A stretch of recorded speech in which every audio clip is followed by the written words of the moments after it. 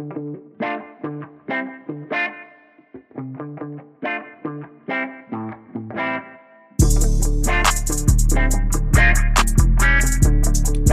Hey, everybody. Welcome back to another edition of the Auburn Undercover podcast here on the 24/7 Sports Network. My name is Nathan King. Hope everybody has had a good July. So far, we are quickly moving into the meat of the college football preseason because SEC Media Days are right on the horizon. Auburn's day with Brian Harsin obviously leading the charge, and the two player representatives are going to be quarterback Bo Nix and linebacker Owen Pappoe. Their day in Hoover after the event obviously didn't happen last year. We're back in Hoover. Auburn is going to have its day on Thursday, but things are getting rolling on Monday. As you're listening to this, probably on Monday, things are already getting going in the circus that is SEC Media Days. And so I thought a fun episode to kick off this week and look forward to Media Days. I still like Media Days a lot. I'm very young and haven't been scarred by it yet, but I still enjoy it. It hasn't really lost its luster for me yet, but I kind of thought, a fun idea to kick off the week and look ahead to Media Days would be to get a bunch of people on who have done it before and are in similar situations and have seen Auburn through the years at the event to talk about it, because I know, a lot of fans haven't been before. And some people, I guess, don't know what really goes into it. And the craziness, again, is just a whole circus. It's pretty wild once you get there. But, understanding what goes into it and what a day of being at the event might actually look like. And so I pitched it to everybody the same way. I think we got 7 or 8 people that agreed to come on the podcast and talk about it. All people who cover Auburn or have covered Auburn in the past, talk about their favorite memory. That's all I said. So pick your favorite memory. Some people decided to kind of go a little bit more into how the event has changed over the years and just their overall impressions and opinions of the event and how it's run and the craziness and, what's dumb about it, what's fun about it. But a lot of people had some pretty funny stories to tell, that some of which involve Auburn, some don't. And so, and then at the end, I'll give my input on it as well and my favorite memory from the event. I've only gone to 3 of them, but there's been some pretty eventful, funny stuff that's happened so far. So yeah, I just thought we'd kick off the week with a fun episode and look ahead to Media Days. Again, on Thursday is when Brian Harsin and the Tigers are going to be taking the stage. And so we'll get into it now. Again, we got a big lineup of guests. I'll introduce everybody as we go along, but hopefully it's an enjoyable show for y'all to kind of take a trip down memory lane as we talk about some coaches and players from years past and some funny moments that they were involved in. So we'll get to our first guest right now. Okay, and so the next guest on is Mr. Mark Murphy from Inside the Auburn Tigers. Mark, you just told me that you've been to every single Media Days, SEC Media Days. That's pretty crazy. You've probably got a lot of good stuff to choose from. So hit me. What memory sticks out to you, or multiple memories? It used to be a lot more of a social event. You would spend time, talking with coaches in non-formal settings and even players. First year of 1985 was at the Holiday Inn in downtown Birmingham at their medical forum, and didn't have players there until 1989, and started bringing 2 players then. And I think it got better then and attracted more attention. And there used to be a lot of fun outings involved with it. There was a real competitive golf tournament, and in the early years, a lot of the head coaches would go out there and play with us, and they wanted to win. And if you had one of those coaches on your team, you better go out and play well for them. And so it was a lot of fun. Had a tennis tournament in the early years. And, the last couple of years, it's been, more corporate, more business, more making sure the SEC television network has some good video and good sound bites. So you said a while ago that you just barely missed the Skyriders tour, right? Can you explain what that is to everybody listening? Because when I first found out that this used to be a thing, my mind was just completely blown. Yeah, they would fly around to every school in the SEC on a charter plane of a vintage one, to say the least. I was a little nervous flying those things. And they'd be flying into some really small airfields, like places like Oxford, Mississippi. And, at that time, Mississippi State, I think they had a pretty small airfield there too. Same with Auburn. So, teams, the riders would go in, and sometimes they do 2 colleges in one day. They sometimes would go out and actually watch practice and interview players there on the spot, interview coaches, and it was sort of a, one of those whirlwind tours, like seeing Europe in 17 days, I see the SEC in about a week. So I heard it was pretty wild, and I was kind of young at that time, and I figured it might be going on for years to come, and so maybe I should have gone out and done it at least once. Maybe they'll bring it back one of these days. Maybe we'll all hop on a bird and be able to go do that. So was it in the summer, or was it, you said it was like closer to practice, right? Yeah, it was. I'm pretty sure it was in August. Gotcha. After teams were in preseason practices, because back then, they didn't start playing college football games in August. Started practice in August, and because the games were a little bit later in September normally. So it was. I've enjoyed going to the media days. Learned a lot. Been several different venues, but almost always in either Birmingham or Hoover. They had one in Atlanta a couple of years ago, and it wasn't very well set up for that at the College Football Hall of Fame, and they might come back there, but it wasn't one of the best media days, in my opinion. But I think fans enjoy that. To me, it's like the official kickoff of the college football season in the South. Yeah, it's a real bummer that fans won't be allowed in the building this year. But yeah, I'm the same way. I think it's really cool. I mean, I've only done, I think, 3 of them, so it hasn't really lost its luster for me yet. But so what has been your favorite interaction with? Did you get into it with a coach? Did a player do something funny? What's something that stands out to you that you still remember to this day? So the funniest thing to me is, like, sports writers for many years were complaining about how cold it was in the main media room in there. I don't know why they kept it down. I think it was because the television equipment in there, they needed to keep it cool. And a couple of sports writers made a comment one year by showing up with winter jackets, with ski hats on and gloves. And I think the message got through, and they finally warmed it up a little bit for us. But I remember blowing on my hands, trying to stay warm while watching coaches up there on the main podium. And I remember getting up and taking a break and getting coffee in the middle of the afternoon, not because I needed to stay awake. I just wanted to warm up.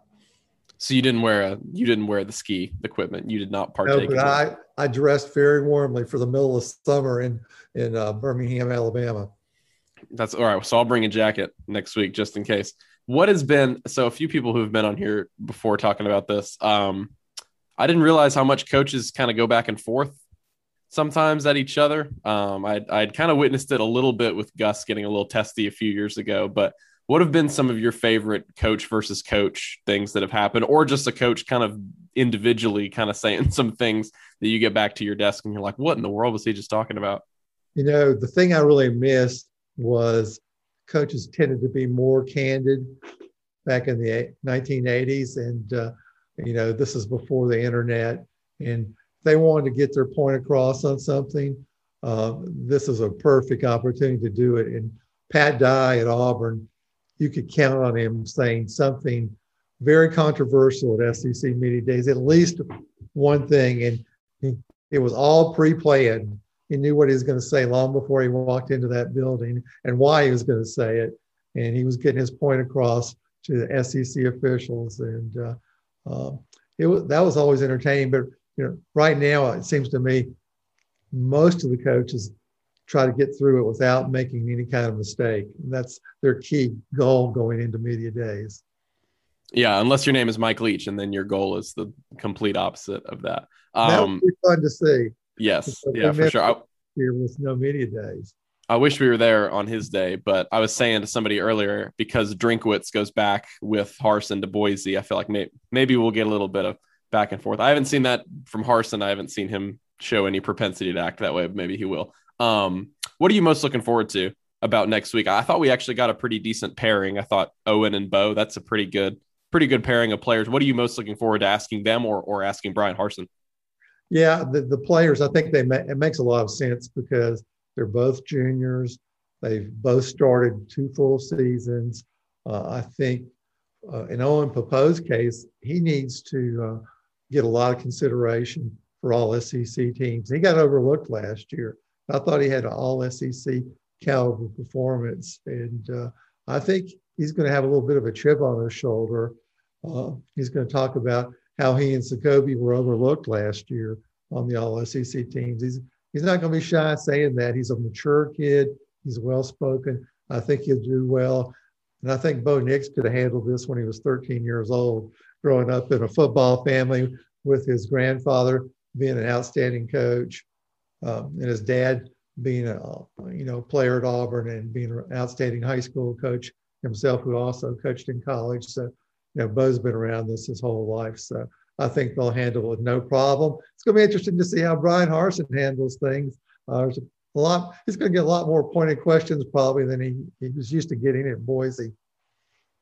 Yeah, we'll see how many questions he goes through on that main podium. Maybe if it's 20 minutes, he might get to 3 or 4 questions. We'll have to keep it. He had to go a little long with some of his answers, Nathan. Yeah, we'll see how that goes. I think the SEC world will start to see that and start to see how long he tends to filibuster sometimes. But Miles was good at that at times. Yes, and sometimes he would go off tangent and talk about 3 or 4 different subjects that weren't even asked on the main question. Yeah, we'll see if Harsin can top his answer length. But thanks so much, Mark, for coming on and giving your input after covering so many different SEC media days. I will see you next week in Hoover, and I'll be sure to bring lots of warm clothes and some hot hands, some coffee, stuff like that. But thanks a bunch, Mark. Obviously, Inside the Auburn Tigers, where you can find him. We'll get to our next guests right now. Okay, and here's Mr. Justin Ferguson. You can find him on Twitter at JFergusonAU of the Auburn Observer. Justin, very simple to the point. What is your favorite SEC Media Days memory? Okay, so this one's kind of basic because it's from literally the last one we had. But one of my favorite things about Media Days is like there's so much of Media Days that is very repetitive. Like everybody's trying to get the same type of quotes, and there's so many like national people are like, a player, a team writer from a certain beat will come in and ask a player from another team, what do you think about like Georgia, stuff like that. And so you have to kind of, weave your way through that. And I think my favorite memory of Media Days is the last time we did it. And Auburn brought Marlon and Derek the same year. And the time they were in the main room, I just spent my time going back and forth between them, getting them to talk about each other and then relaying the messages back and forth because they were cracking on each other. And one of the first things, so Marlon sits down, he says, I got to tell y'all something. And he points across the room to Derek and he says, that man right there is a bully. He's a bully. So I go over to Derek. He's like, all right, Marlon's over there calling you a bully. He's like, yeah, that's my roommate, whatever. And then they were going back and forth. Which one of them was better? Which one of them was faster? One of the big things that offseason was Derek and Marlon. Marlon especially getting better with his eating, his diet. He had gotten a better diet. And so we were talking about that, and I asked Derek about that. And he's like, yeah, I'm still going to call him fat. But and so it ended up being really good because so much of that is like everybody's saying the same thing over and over and over again. So when you get an opportunity to get these guys, and what is a weird environment because you got cameras and microphones all in your faces like all day. The rare moments when you get to kind of peel back the curtain a little bit and they get to be themselves and like showcase their personality a little bit. Those are the things I always remember. And I don't think I had more fun at a Media Days session than literally walking across back and forth saying, all right, well, Derek just said this about you. Oh, yeah, no, Marlon just said this about you. And then writing stories off of that and kind of playing them off of each other. That was always something I really enjoyed because a lot of it is kind of repetitive and can get really boring. What was the candy bar that Marlon had in his suit? He had Three Musketeers. Three Musketeers. I made him pull it out and show it because he was like, I got a candy bar in my pocket right now. I was like, all right, show me. He was like, because he's got this nice suit on. It's like, you don't really have a candy bar in your pocket. He's like, whoop, here you go. That was great. The Three Musketeers. He was talking about like eating salmon, and Derek was like, "Yeah, I never ate salmon before." He's like, "I'm originally from Mississippi. We eat catfish, but we ain't gonna eat salmon." But yeah, and then one of my other favorite quotes from that time was he says, Marlon said, sometimes I'll wake up before him because they were roommates. I was hoping you'd get to that. Sometimes I wake up before him and just wake him up and make him mad just to mess with him. And it's like, here at this point, you have Derek Brown, who ended up becoming a unanimous All-American that year, top 10 pick in the NFL draft. Marlon Davidson, who had a phenomenal career at Auburn. These two kind of just big-name dudes, superstar college players, messing with each other, using reporters to mess with each other, like they were just any old like college kids. And like you don't get that a lot, especially in media days. So that's always really fun. Yeah, you've always got to have, I think, for Auburn at least. I mean, I've only been to like 3 of them, but you need that one guy who's going to get everybody out of their shell. It was Deshaun Davis the year before that in Atlanta. Yeah. I remember. I think Braden Smith was being pretty funny in 2017. Yes, so it was the rare time we got to see Braden kind of break, because we thought it'd be inside baseball here. You hear Braden Smith going in, and we're like, "Whew." Yeah. How is he going to be? And he was like real laid back and loose and had some really funny quotes. Whenever you can kind of break it down, because like those guys are hitting all the radio, they're hitting all the TV spots, they're doing the main thing. And like every now and then somebody will walk up and be like, "What do you think about Vanderbilt's right tackle?" Like, and it's like, that's one of those things where you have to get through it. So anytime these guys can show some personality, it not only makes what we do better, like it makes our writing better and our reporting, I guess, if you can call it that at that stage, better. But you just tell that these guys are, because this is literally the only time they're going to ever have something like this. Like even in the pros, your times with the media aren't going to be quite as weird as the media day circus is. I don't know if I'm making this up or not, but I feel like Derek wasn't, no one was on Marlon's level in terms of being funny and messing with us and just always having a good time. I mean, he was like laughing after the Florida game because somebody made a joke. But Derek kind of came out of his shell a little bit that time. I don't know if I'm making this up. Do you remember, like, it was only like 5 of us left with Derek, but there was like 10 minutes left on his time, so he couldn't get up. And we were just, I mean, basically shooting the breeze, like just kind of talking. And then, like you said, I feel like people would come up and be like, ask a really, which sounds mean by us because it's like, how dare you do your job? But like, people would come up and ask very serious questions. And I feel like Derek was kind of like, all right, I thought we were kind of done with that. We're like asking about his kid and all this stuff. Yeah. And like you said, they'd be like, "Oh, Georgia's offensive line is pretty good, right?" He's like, "I don't care about Georgia's offensive line." It's always fun when they do that at the Senior Bowl too, because like we would go down and talk to them at the Senior Bowl and just like kind of cut loose with them. And then like for some reason, guys go down to the Senior Bowl to ask about the teams they cover. And it's like, that Florida defense you faced was really good, wasn't it? But it's like, yeah, I get it. Like the grind's the grind, the game's the game. I'm like, I'm not gonna fault you for that. But yeah, whenever we get those opportunities to kind of kick back with them, because you don't get that a ton, especially during the season, because they kind of got to go in a little bit of a mode, unless you're a guy like Marlon who would crack jokes at any moment. So it was good. Those guys, I think Marlon helped Derek show a little bit more personality, especially that day. And so, that's always stuck with me. Yeah. And then Prince Tega was good, but I'll leave that story. I'm sure someone's going to bring up the story that you know. Probably. Yes. Hopefully somebody else brings hopefully somebody will bring that one up. Yeah, and if they don't, then I think I'll make it mine. I've got a few that I'm thinking about that I'll do, but I'll let you know if anyone else brings up yours. So Justin, can I do a bonus one real quick? The first ever SEC media days I went to was when Gus Malzahn and Brett Bielema were just like arguing with each other through their podium time. I don't think I've heard of this. Okay, so Gus Malzahn comes up and he's talking about his offense. Earlier in the year, Brett Bielema was saying like fast-paced offenses are dangerous. They're crazy. Guys are getting hurt. Guys are dying. He even mentioned like death certificates at one point. And so Gus gets his time, and it's like, okay, well, you got this coach here who's thinking that your type of offense is dangerous. And he's like, yeah, that's ridiculous. And it's like, I thought he was joking. And then Bielema comes to the podium a couple hours later, and he's like, I wasn't joking. Like, that was my first video. Like, do they usually do this? Like, and I think that kind of fades away now. You don't have as much kind of snipping back and forth anymore, especially now with Spurrier not in the league. But my first one, I was just like, these guys are just going at each other, and it was that's another spitballs across the room. Yeah, but about like killing each other because you're going hurry up offense. Oh yeah.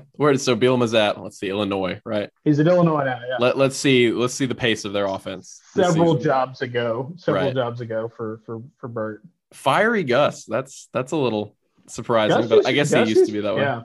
Gus, really proud of his offense and proud of his very defensive of it. Right. And this was still during the era where Saban, it was around the era where Saban is like, is this what we want football to be? And then, look at what they're doing now there. So, yeah. Good times. It's kind of funny to see how that's evolved over the years. I think Drinkwitz probably has the best chance of getting into something like that with Harsin because they go back to Boise. Yes. And he had that funny quote about Harsin when he got hired. So I'm glad Missouri is on the same day as them. So maybe we'll get a little bit of back and forth like you talked about. But Justin was nice enough to come on with us right before he's going on vacation. So thank you so much to Justin. Have a good time at the theme parks that you're hitting up. It's going to be a good time. I will see you at Media Days next Thursday. Absolutely, man. So, thank you. All right. Justin Ferguson, you all know him. Thanks so much. We're going to get to our next guest right now. Okay, so now it's Jason Caldwell from Inside the Auburn Tigers here to talk about SEC Media Days. Like Mark, Jason has a lot of experience here, but Jason, we were just talking about it before we got started, how the event has changed a lot. When was your first SEC Media Days, and I guess how have you seen the event evolve? Yeah, 98 or 99, somewhere around in there. I'm not really sure. I can't remember which year it was, but sometime around in there was my first one. And and obviously it's changed because of COVID, not having it last year. This year, there's still some restrictions and things like that. But it's just been probably the biggest changes. It used to be made for media, and now it seems like, well, you can come, but this is made for the SEC network. And that's the biggest change for me, is that it's now made for SEC network or CBS or whoever. And we're just there to get some scraps here or there. It used to be a much more relaxed, laid back environment where you got some news, those things. And now probably the biggest thing is that there's rarely anything newsworthy, because now it's a 24-hour news cycle, and it's a 24-hour, 365 a day news cycle. So that's probably the biggest thing for me, is that it's a much different thing. It used to be one of those where you enjoyed being there for a few days, talking to guys, getting some stories. Now it seems like, man, it's, hey, get in and out as quick as you can and let it go. So yeah, it's probably that thing. It's probably gone from one of my favorite events to maybe my least favorite thing we do all year.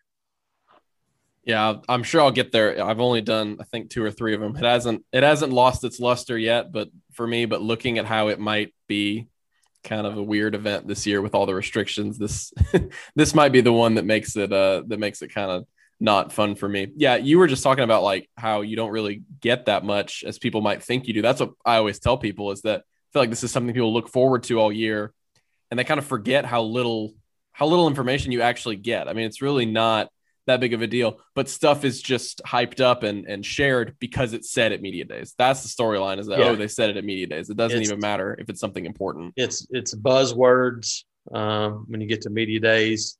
Never worked harder, never been in better shape, all those things you hear. And then when you get new coaches, it's the change in, whatever it is, changing this or changing that, or new mindset, mentality, it's buzzword central now. And that's probably the thing that I like least, is that now you don't have, when I started this thing, you had Lou Holtz and Steve Spurrier were 2 of the guys that came every year. Well, you knew what you were going to get then, which is straight up, those guys were going to talk, they're going to tell you, and it wasn't like coach speak kind of stuff. And so now everything is so protected, and you try not to say anything while saying everything at the same time. That's probably the biggest thing for me, is that, those personalities that you had, where guys you had that, you were, on the road to Tuberville, another one was great. You had lots of those guys that were really good at kind of having these types of things, but inclusion, heck, in 1999 and 2000, 2004, we were getting interviews 5 or 6 days a week, during the season. Now it's really 2 days a week. So, it's now there's more information, but you get less of it from the coaches and players than maybe we did in the past. maybe your answer to this is Tuberville, because like you said, he was kind of the character. But what's your favorite interaction or I guess sequence of events? Because other people have said some pretty crazy things about what Auburn coaches have done. I didn't realize Gus Malzahn was so feisty at media days a few times. I guess, what is your favorite memory of what an Auburn coach might have said or what he might have gotten into over the course of the week in Hoover? Yeah, probably. I don't know if it's actually a coach. It's probably my favorite memory is usually the players, because you get to see guys come out of their shell a little bit that maybe were guys you didn't think had that in them. And they got to media days and it changed everything about them. You guys like recently a guy like Marcus Davis was a guy that went, and he was pretty quiet, but man, he was really good when he was in that setting. And we've seen guys like that in the past. I remember that, and I remember guys that gave him a chance to dress up.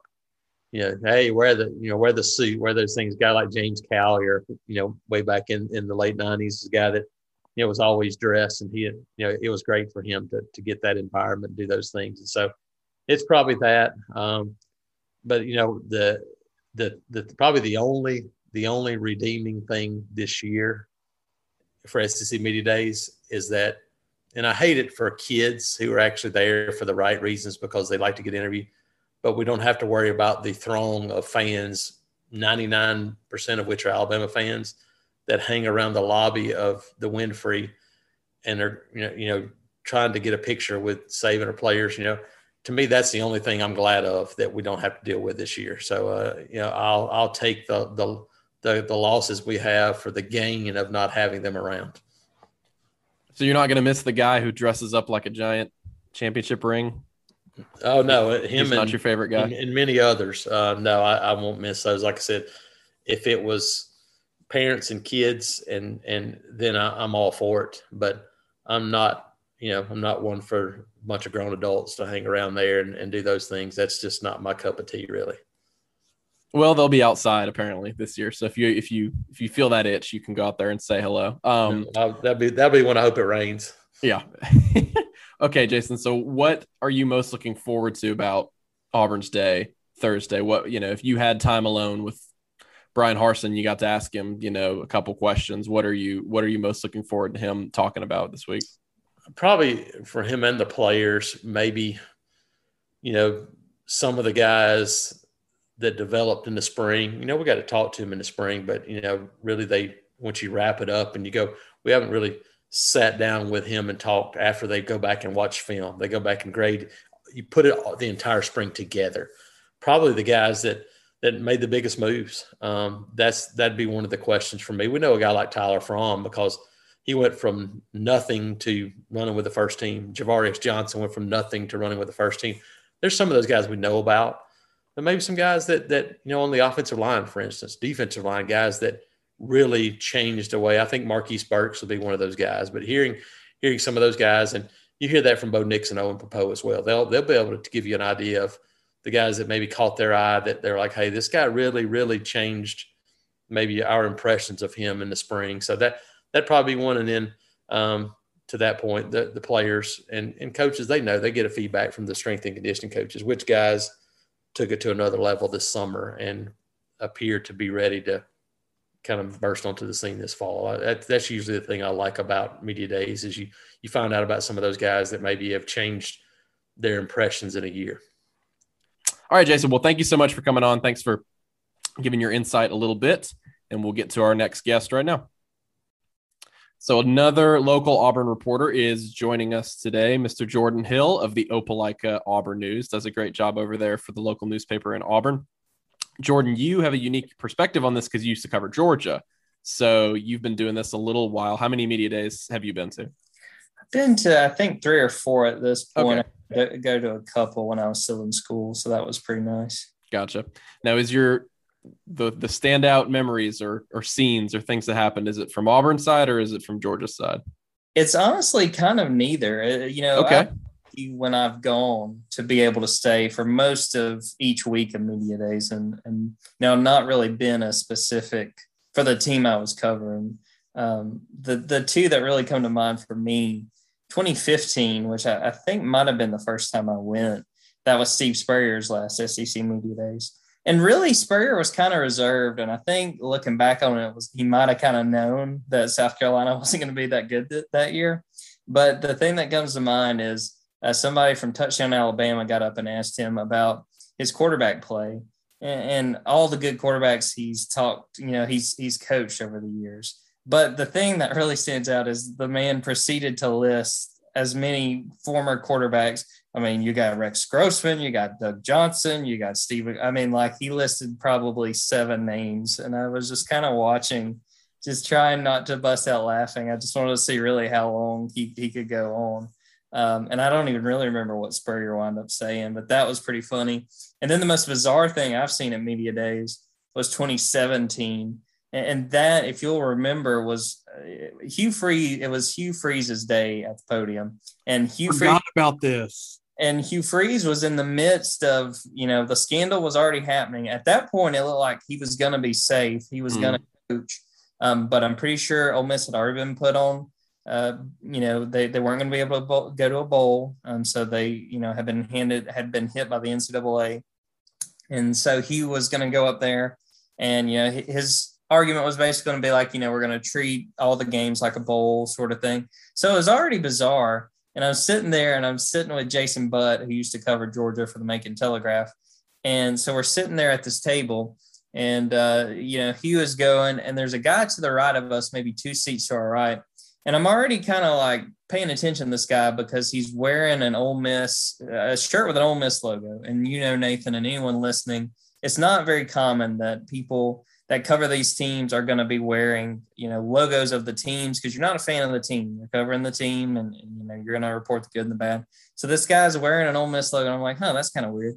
And as Hugh's up there talking, I hear something. I look to my right and this guy is just clipping his fingernails just at the table. And just like, I don't know what he was doing there. I don't know. I highly doubt he wrote a story, but I just remember like seeing it happen. And then I kind of looked around and I'm like, okay, this is abnormal, right? Like, I'm not like. And then you look and there's 15 other people clipping their fingernails. Yeah, like, exactly. I'm in the wrong.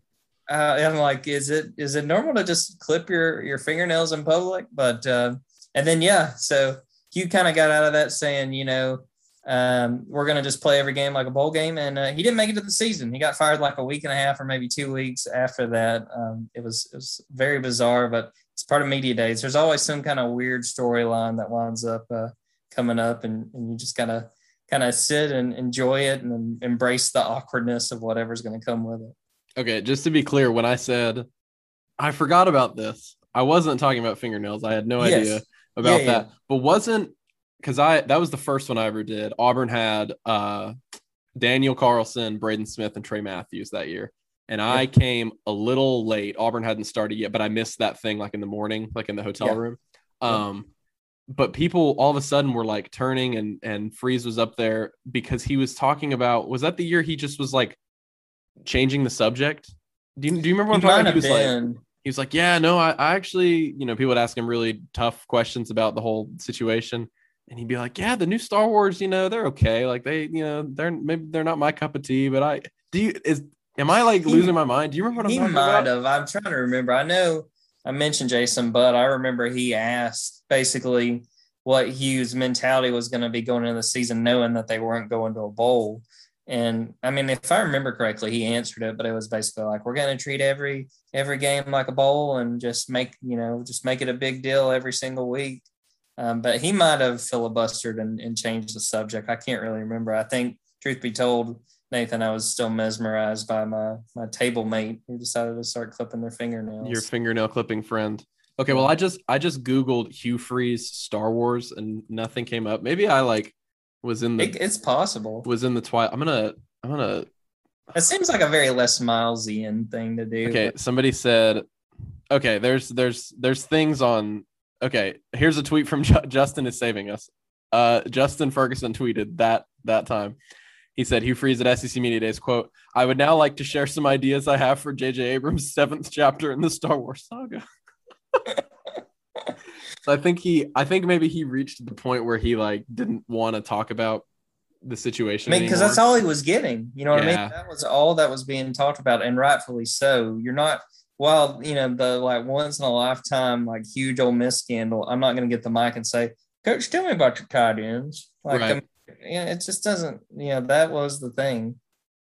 That's great. That's great. I had totally, okay, that's like up there now with my favorite memories because I had completely forgotten about that.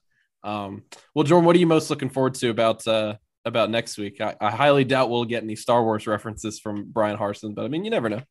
Yeah, we might get lucky. I think the biggest thing, it'll be nice to get some, in-person interviews with some of the players.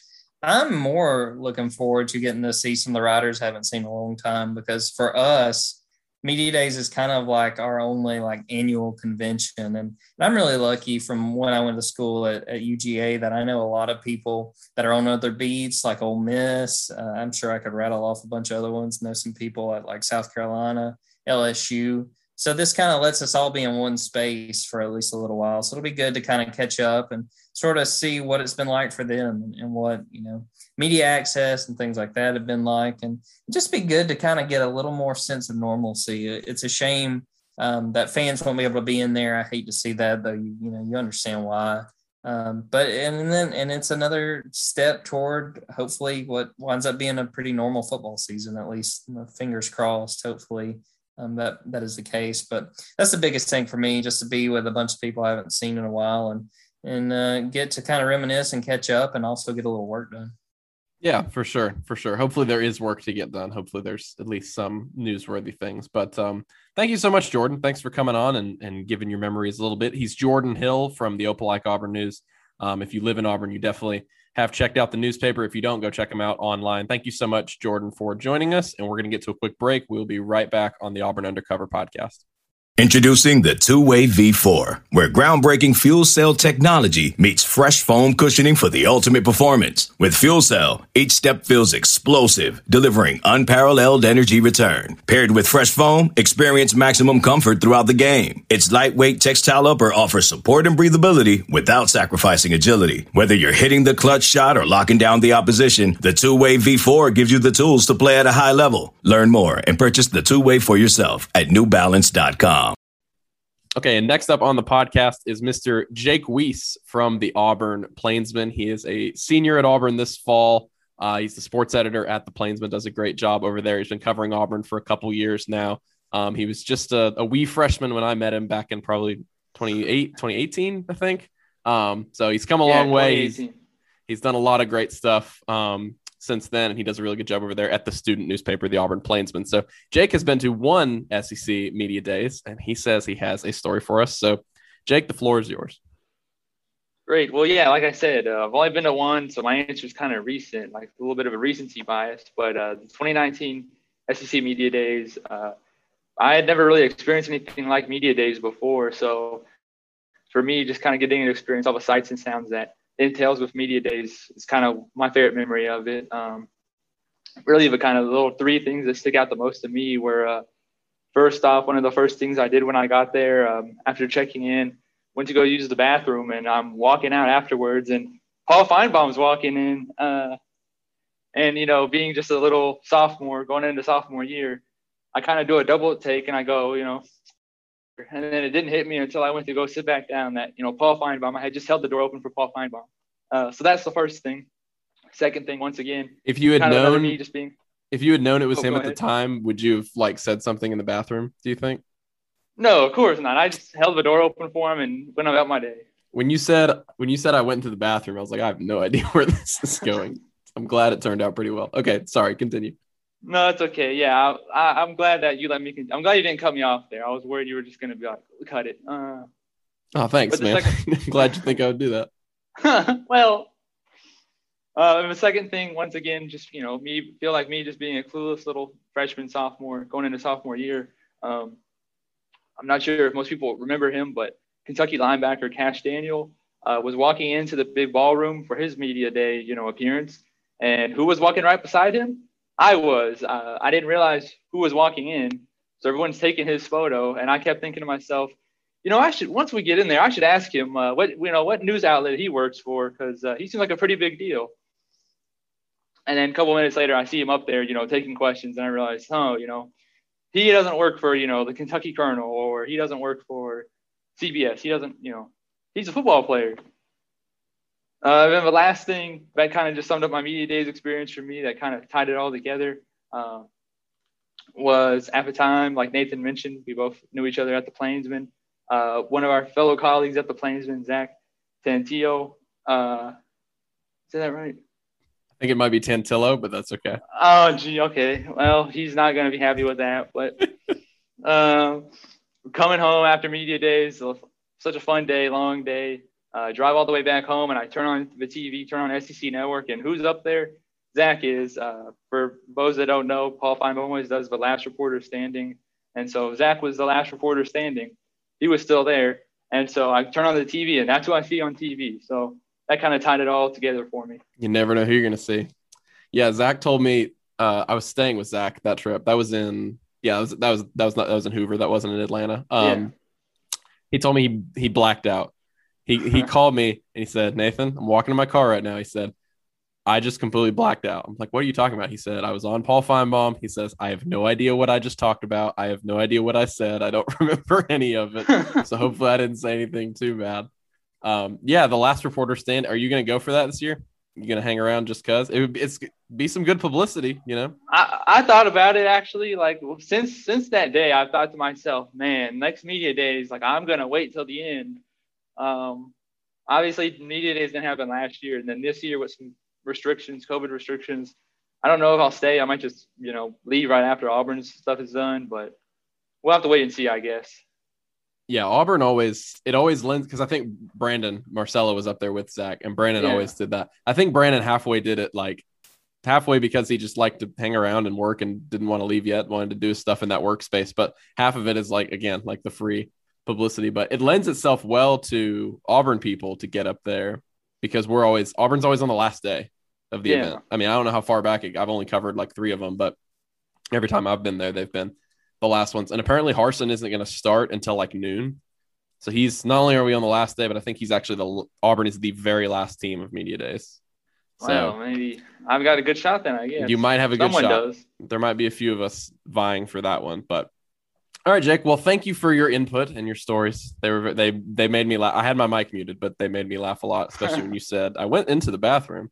Just really had no idea what was going to happen there. But Jake Weiss, Jake, what's your Twitter so people can follow you? At the Jake Weiss. So the Jake Weiss on Twitter. Yeah. And the Plainsman.com, Auburn Plainsman student newspaper, obviously. Everybody at Auburn loves it. You love it. You know it. Jake Weiss, senior sports editor there. Thank you so much, Jake. And we will get to our next guest right now. All right. Now we are set to welcome in the only person who is appearing on this show today who is no longer a sports journalist, and that is Mr. Josh Vitale. As many of you know, he used to work for the Montgomery Advertiser covering Auburn for a long time, and he has now moved on to bigger and better things in a non-journalism job, but he has extensive experience covering the Auburn Tigers, and he's been to a few media days. Josh, how many SEC media days have you been to?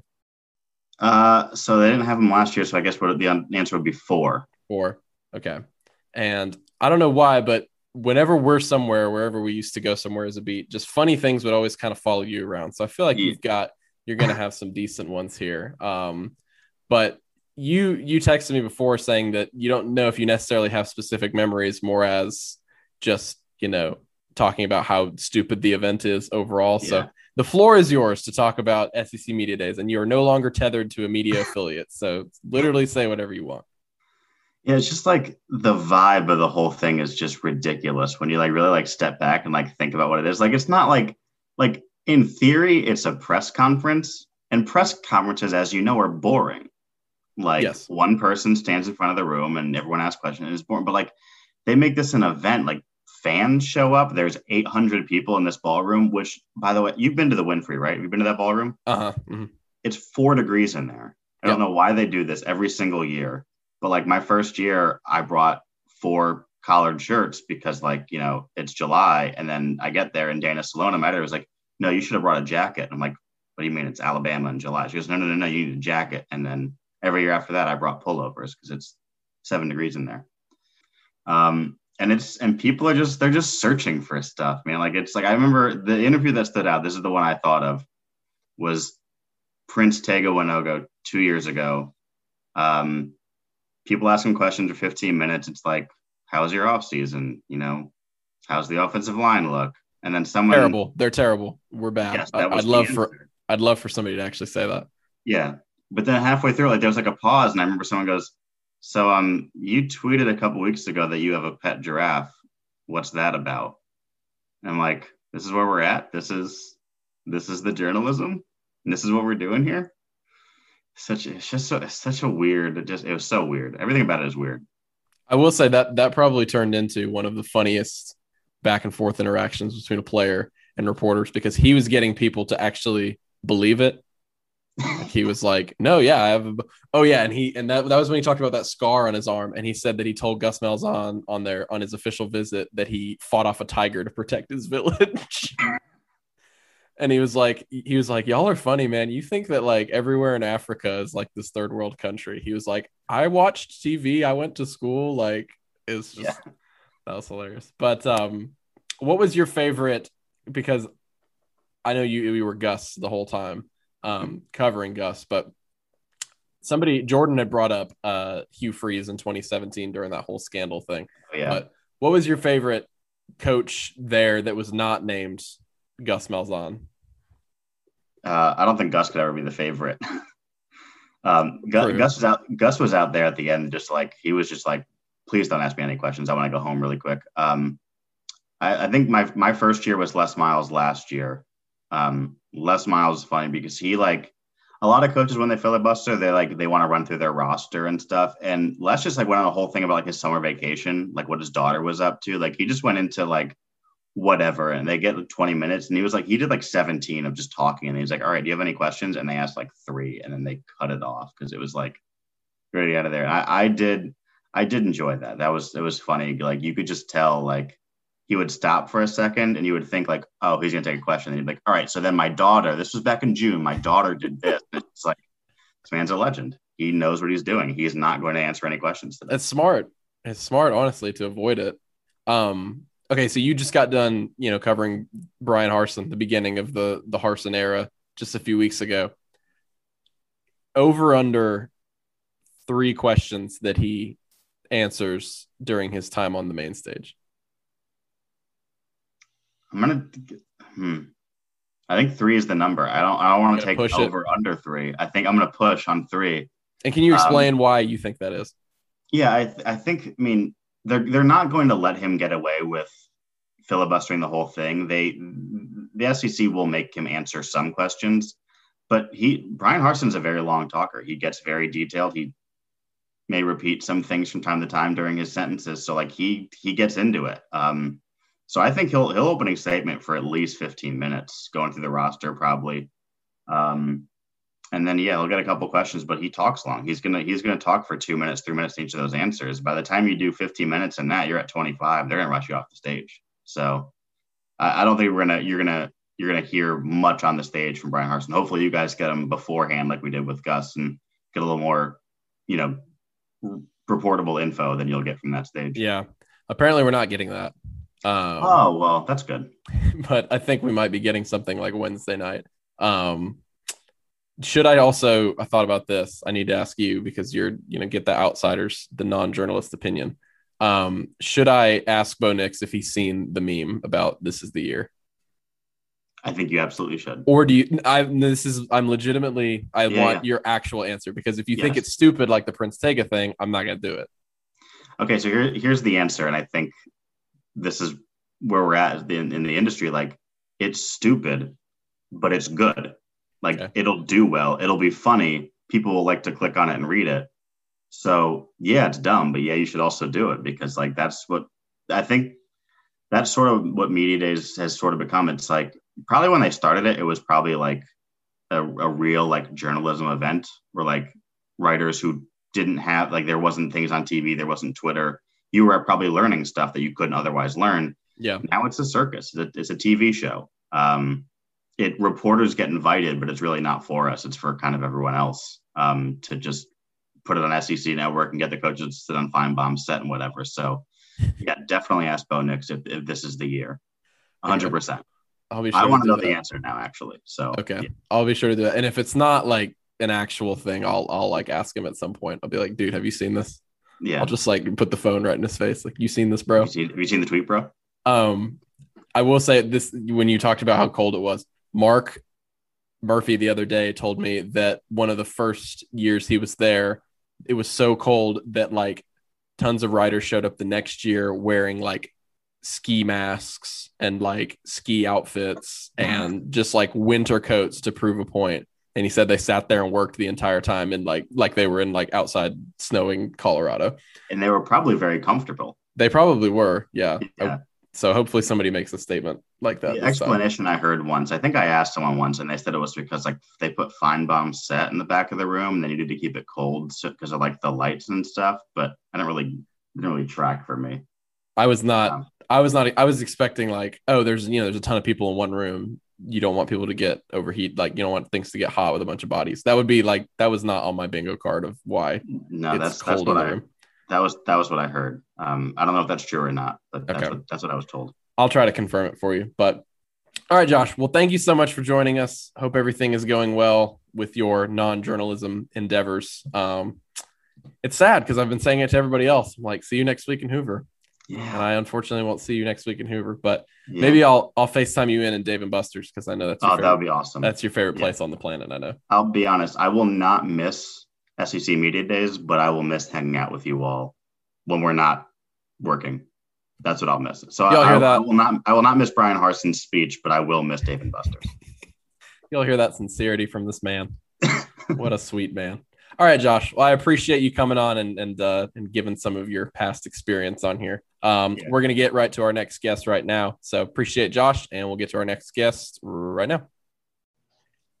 And the last guest we're going to have on here is, of course, Philip Marshall, because Philip is the only one who has experience dating back to some pretty crazy pre-media days rituals that, obviously set the groundwork for the event right now, the Sky Riders Tour, which is still kind of an insane concept to me. But Philip, you've been to a lot of media days. You have a lot of experience with it. I'm sure you have more stories that, we could sit here all day and do it.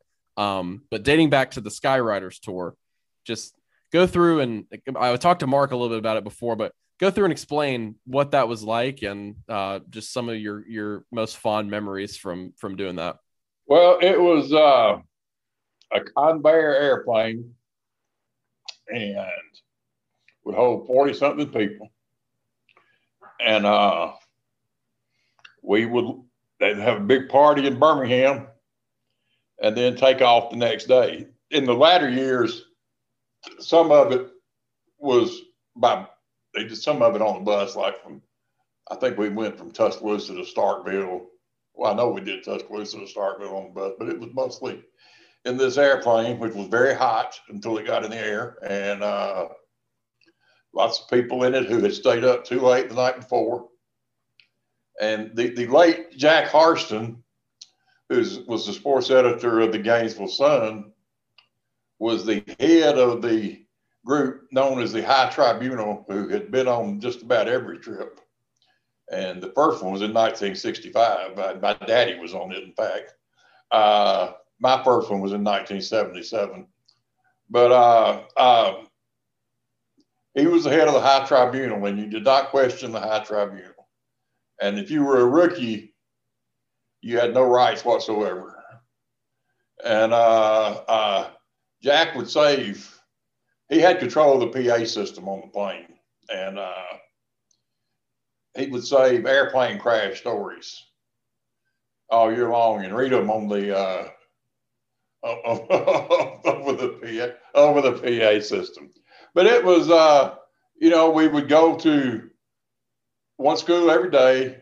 It might be once or twice we'd go to two, and there would be a dinner or lunch, as the case may be, and with the coach, and then we could go to practice, and you could basically get whatever players you wanted to talk to. Of course, setting up interviews in those days there was no social media, no websites, no nothing. So the only attention that college athletics got was from the people who covered it. And so interviews were much easier to come by then in those days. And they would have a hospitality room at night wherever we were spending the night, and the coaches would come and hang out, and it was fun. It was grueling. Lots of good stories. But as someone once put it, flying around the Southeast with 40 guys you wouldn't want to introduce to your mother. But but it was for the people who went on it. It was a great memory, and I don't think I could do it now. I know I couldn't do it now the way we did it then, but it was a different day, and the obvious reason for switching to the Skyriders is instead of 40 people, you have hundreds of people, and to the media days concept, and they did both for a year or two. But at that time, media days was not it was just the SEC schools and the people who covered them, and that was pretty much it. There was no, again, that was before 1984, when college football was taken away from the oversight of the NCAA. So, there was not the TV situation was nothing like it is now, and it was pretty laid back, and even then it was laid back, and also not every coach was flying around the country in a private plane then either. So a lot of times they'd spend the night, and they'd come up to the hospitality room then and hang out. Some later than others. Johnny Majors was a hospitality room star, but it was people got to know each other in a little bit less of a intense atmosphere than the season, and now it's completely different, and I wouldn't say worse. It's the SEC doing what's best for them, and it's just everything's different. Everything about the game is different now than it was then. On the field, it's better than it's ever been. I don't think there's any question about that. But around that, it's different. And those of us who are old enough to remember what it was like before miss the old days. But it is what it is. And personally, after the past year and a half, I'm just looking forward to having somewhat of a sense of normalcy. Though it's not going to be the same as it has been. It's going to be all, there's still all kinds of protocols in place that's going to make it a little less cozy than usual. But at least we're back talking about football, and I'm sure we're going to talk a whole lot about NIL and all that stuff, and the playoff and all those things. But looking forward to it. Yeah, so Philip will be there all 4 days this week. So Auburn Undercover, y'all can check him out, covering all the SEC teams and, how they relate to Auburn. But Philip, you've seen, a lot of different coaches not only come through Auburn and go to the event, but other schools as well. And some other people who have come on for this show have had some pretty funny stories about just not necessarily Auburn head coaches, because I don't think Gus Malzahn necessarily was going to, be one of those guys that was going to stand out and do something like that was going to make headlines in that way. I doubt Brian Harsin is going to be like that either. But just in recent memory for you at media days, what have been the coaches that every year you're like, okay, I'm looking forward to talking to this guy again? Let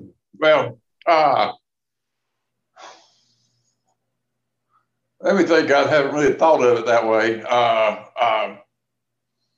Some of the ones that were the most enjoyable didn't come to many. they were there and gone. Right. It's always been interesting to me that whoever's supposed to be good tries to convince you they're not really that good, and whoever's not supposed to be any good tries to convince you that they really are good. And but you mentioned Gus. the year was, I think it was 2018 when he and Brett Bielema had their little argument, and Nick Saban was kind of flying around the periphery of it on Bielema's side, and they got pretty hot. They got pretty hot. Both of them did, and it's that fall when Auburn played at Arkansas. Yep. And I'm not going to name the player, but it was fairly obvious because Bielema had accused Auburn had accused not just Auburn, but teams who did what Auburn did were accusing people of faking injuries. And of course, that's because they were faking injuries. But Arkansas was driving in this game, which Auburn ended up winning by 2 or 3 touchdowns. But Arkansas was driving, and after a play, an Auburn player is just standing there, and apparently he suddenly remembers what he was supposed to do, and he's just standing there, and suddenly he's on the ground, and Bielema almost went crazy. I gave some respect for Gus that day. He did that. That's great. But of course, I guess Gus ended up winning the argument, but you'd have to say that, Saban and Bielema really never did adjust to life in the SEC. That's obvious. And could not win. And we'll see if he can win back in the Big Ten. But now instead of complaining about it, Saban's probably doing it better than anybody. So, or his program is. And but it was that was fun. One of my memories is the summer before Tim Tebow's senior year. The South Carolina quarterback, I can't remember his name right offhand. Anyway, got one vote. Was it the South Carolina quarterback? I don't remember which quarterback it was. Anyway, he got one vote. And for the on the coaches preseason All SEC team. And it was a mission for the guys who covered Florida to find out who had the audacity to not vote for Tim Tebow, the greatest player in the history of mankind, the greatest person to ever walk the earth, and all those things. And they asked every coach that went up there, which honestly, to be honest with you, look, I thought at the time, I thought it was absurd. Somebody did vote for Tim Tebow. I mean, why does it matter? But anyway, of course, half the time the coaches don't actually vote, the SID votes. Well, it turns out that the coach who did not vote for Tim Tebow was Steve Spurrier, and who denied it at his appearance at media days, but then his SID fessed up and told them that he had in fact voted for South Carolina quarterback or whoever it was. I don't remember who the quarterback was. But so there was that. But I remember the media days when right after the supposed bagman story about Cam Newton. It was, that was a story one year. Usually there's something going on that's a story. But again, nothing like the Skywriters. There I go back to the old days again. Fran Kersey was the head coach at Kentucky, and they had been through all sorts of NCAA issues, and really it was pretty much an outlaw program. But Roy Exum, who was a sports writer from Chattanooga, who had a unique job since his grandfather owned the paper. But great guy, great humorist, great guy. And we're at the banquet because Kersey had been under all sorts of heat, and so it's about time for Kersey to get up, and Exum stands up and says, Fran, for before you get started, there's something we'd like to share with you, okay? He said, all right. And then he starts to read. You have the right to remain silent. Anything you say can and will be used against you. Kersey did not think it was humorous at all. Oh my gosh. At all. Wow. But and then we also had two guys almost getting a fight during the blessing one night too. A very profane almost getting in a fight during the blessing one night. During the blessing? Yeah, right. During the blessing before dinner. Oh no. Anytime other than that. But you know, the media days now is much more scripted and much more, and it'll be even more that way this year because usually they'll bring the players in, and one's in one corner, one's in another corner, and one's in another corner, and now they'll have two from each team, but they'll just take their turn on the podium. There won't be much close interaction. That'll be one difference this year, but and plus, it's much more made for TV extravaganza now. Yeah. Than it used to be. Yeah. I'm not expecting for us to get, an absurd amount of stuff. But like you said, it is fun just because it's the season starting. But it's not necessarily going to be any earth-shattering news. Right. But you never know. And sometimes somebody says something that they regret. And yep. That's always for me. I'm not big on trying to get 20-year-olds to say something they wish they hadn't said. Yeah. But coaches, on the other hand, I mean, they're fair game. Yeah. Whatever they say. Of course, what anybody says there is fair game. Right. I'm not suggesting anybody should ignore it. I'm suggesting I'm not big on trying to get them to do it. I guess that's the bottom line of that. Yeah, I think Owen and I like the pairing of Owen and Bo. I think they'll do a good job. I'm excited. Yeah, they're not likely to say anything of course, there's always somebody wanting to make something out of something, even if you don't.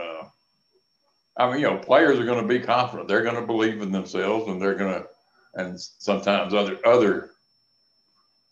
what they say gets misconstrued or twisted, and it sounds like they were doing something they had no intention of doing. Right. It's going to be interesting to see how Harsin handles it. Yeah, he hasn't ever dealt with anything like this before, I don't think. No, and he hasn't even dealt with it as much as you normally would have dealt with it by this time because of all the COVID restrictions. So that'll be interesting. My gut feeling is he won't enjoy it all that much, but no, probably not. But we'll see. We shall see. And Alrighty, Philip. Kind of fortunate because they're up last. Yeah. Auburn is up last, and a lot of people will be gone. Yep. Well, here's hoping there'll be enough people stick around to be able to say hey to everybody and catch up a good bit. Philip, thanks so much for coming on and joining us and giving us all your perspective. I'm definitely looking forward to seeing you on Thursday, but enjoy the rest of the week. And we're going to get to a quick break. We'll be right back on the Auburn Undercover podcast. This episode is brought to you by Progressive Insurance. Whether you love true crime or comedy, celebrity interviews or news, you call the shots on what's in your podcast queue. And guess what? Now you can call them on your auto insurance too with the Name Your Price tool from Progressive. It works just the way it sounds. You tell Progressive how much you want to pay for car insurance, and they'll show you coverage options that fit your budget. Get your quote today at Progressive.com to join the over 28 million drivers who trust Progressive. Progressive Casualty Insurance Company and Affiliates. Price and coverage match limited by state law. There have been a few notable events that have occurred when I've been at media days. I've been to 3 of them. Been to 17, which was Trey Matthews, Daniel Carlson, Braden Smith for Auburn. 18 was Jarrett Stidham, Dontavius Russell, and Deshaun Davis, which Deshaun Davis was pretty entertaining because I think for like his whole, they call it like the breakout session where he gets like a big corner of the room to himself. Like Philip said, they're not going to have that this year. They're just going to be up on the main stage, but he just wore sunglasses like the entire time. But I don't really remember like exactly what he said or it being that standout or funny or anything like that. But 2019 is easily been the best one for me so far. And the best memory I have of that one is we're sat up talking with, in the little breakout session, talking with Prince Tega Winogo, Auburn's former left tackle. And he was asked about some of the misconceptions from him being from Africa. He said, he meets a lot of people who say, or who just assume that like he grew up in this like village and that he joked that, he has to fight off tigers all the time. And he was basically like, I grew up watching superhero movies and like, it's like, it was, I went to town and stuff like that. He was like, it's not everywhere in Africa is a rundown village. And he kind of thought that was funny that everyone kind of had that perception. But then he also admitted that he had a certain perception of America. That's why I brought up the superhero movie. He said he would watch superhero movies like Spider-Man and get this kind of perception of what the United States was like. And then when he got here, it was a little different too. So he said, he understands why people are like that. You kind of go off of what is portrayed in media. But I remember, and it was Brandon Marcello, obviously former Auburn 24/7 reporter, who asked him about his giraffe because Prince Tega had been tweeting that he had a pet giraffe. And he was like, not only talking about the fact that he had a giraffe, but also that like the measurables of this giraffe, how much he was weighing. And he was like, I really miss my giraffe back home. And I don't even remember like if I believed his tweets at the time. But Brandon asked him about it. And actually I scrolled back on the Auburn Undercover YouTube page and was actually fortunate enough to find the interview. So I'll just let that play out right now so you guys can hear Prince Tega talking about his pet giraffe, and you let me know if you actually believed it here for a second. I've seen you tweet about having a pet giraffe back home. Tell me a little bit about the pet giraffe and how long you had the pet giraffe. You asking about Bobo? Bobo. Yeah, but that's Bobo is just something I should have made up. Whenever like I go in, and people will literally ask me about that every time, because people like their understanding about Africa is like a big safari. So people always ask me, do you have a pet tiger? I'm like, no. You got a pet lion? No, I don't like lion or tiger. I got a giraffe though. So y'all always tell them like I got a pet giraffe. His name was Bobo. And whenever they ask me, I told Bobo, I'm like, I'm like 20 feet by now. Like, you don't tell him. So, yeah. Well, you've convinced people that it's true? Sometimes. It just depends on whatever you believe. You had me convinced for a little bit. Oh, you was? Yeah. I mean, Bobo's real. So, yeah, I just loved how it seems like he's definitely fooled some people by it before. But that was just so funny because, like, that definitely sums up the conceptions, the misconceptions people have about where he was from and stuff, and joking that he had a pet giraffe was kind of like the perfect way to try to confuse people. And I 100% can see him like friends on the Auburn campus and maybe like other Auburn football players, him just telling about his giraffe and be like, yeah. The funniest part was like, he's like, yeah, he's about, 25 feet now, something like that. Just the way he delivered that was so great. Like I can just totally see him just going up to people and being very serious about it. And trying to make them believe it. And that was the same. I think I referenced this with somebody earlier in the podcast, but that was the same media days where he said that on his official visit to Auburn, because he's got like a big like birthmark on one of his like biceps, and Gus Malzahn asked him, he thought it was a scar. It looks like a scar. And Gus Malzahn asked him how he got it. And he said that he just like deadpan looked Gus straight in the face and said, yeah, I had to defend my family from this tiger and I killed him. And he said that Gus was like, oh, wow, that was crazy. I can't believe you did that. And then he was like, nah, man, I'm just kidding. So Prince Tega definitely has been my favorite one so far. But there is an honorable mention for me. And it was my very first one, 2017. I didn't know anybody. I was like going the whole thing all by myself alone. And there's like a small, I forget what they call it, the auxiliary room. I don't know. But there's multiple stops the coaches will make other than just the main podium. Now, I don't think they're going to do that this year. I think it'll be just more like main podium stuff to space out. But Gus was in like this breakout room and we were pretty much done asking him questions. And somebody, it's like a young reporter, and he said, so this was after the 2016 season, so heading into 2017. So Gus had been there for 13, 14, 15, 16. So you'd only been there for 4 seasons. He said, you had the same record as Gene Chizik after 3 years. And I was like, okay, I mean, I can kind of see where this is going. This is fine. And then the reporter goes, so why do you think you weren't terminated like Gene Chizik was? And we all were just like, what? Everybody started just kind of looking around, and Gus like asked him to repeat the question. I think because he was just, maybe he was so shell shocked, but I also think he was like trying to, prepare an answer and he wanted more time. And so the guy asked him again, this verbatim, said the same exact thing. And Gus just like looked and turned to the moderator next to him, and the guy like shrugged his shoulders, and Gus started laughing. And then he gave I can't remember what his response exactly was, but I remember at the time thinking like, all right, that was pretty good, all things considered. He was like, yeah, well, coach speak, but he worked his way out of it pretty well, out of a pretty difficult question, and honestly kind of a ridiculous question. And then he kept on laughing, and he leaned into the mic again, and he said, that's a pretty interesting question you got right there. And everybody just for the rest of the day was like telling that story to their other friends and like pointing that guy out. It's like, there's the guy that asked that question. So yeah, there's a lot of shaming that goes on. I was not taking part in it, but yeah, it was pretty definitely the most like harsh reaction I've seen from a coach so far. Gus's face just kind of like opened up, and he was like, oh, very interesting question you've got right there. So yeah, hopefully we get some tidbits like that this week, and people acting a little crazy and doing some crazy things, and players just kind of having some fun with it. That always makes for a good year. You've got some dull years, and then you've got some fun years. Hopefully this one turns out to be a fun year, because obviously we're all sad we didn't get it last year. But all right, well, that is it. That is the end of the podcast. Pretty long one. Appreciate you guys listening and tuning into this one. Let me know if you guys enjoyed it. You can leave us a 5-star review on Apple Podcasts, wherever you listen to podcasts. Please do so if you liked the show. That is what helps us out more than anything.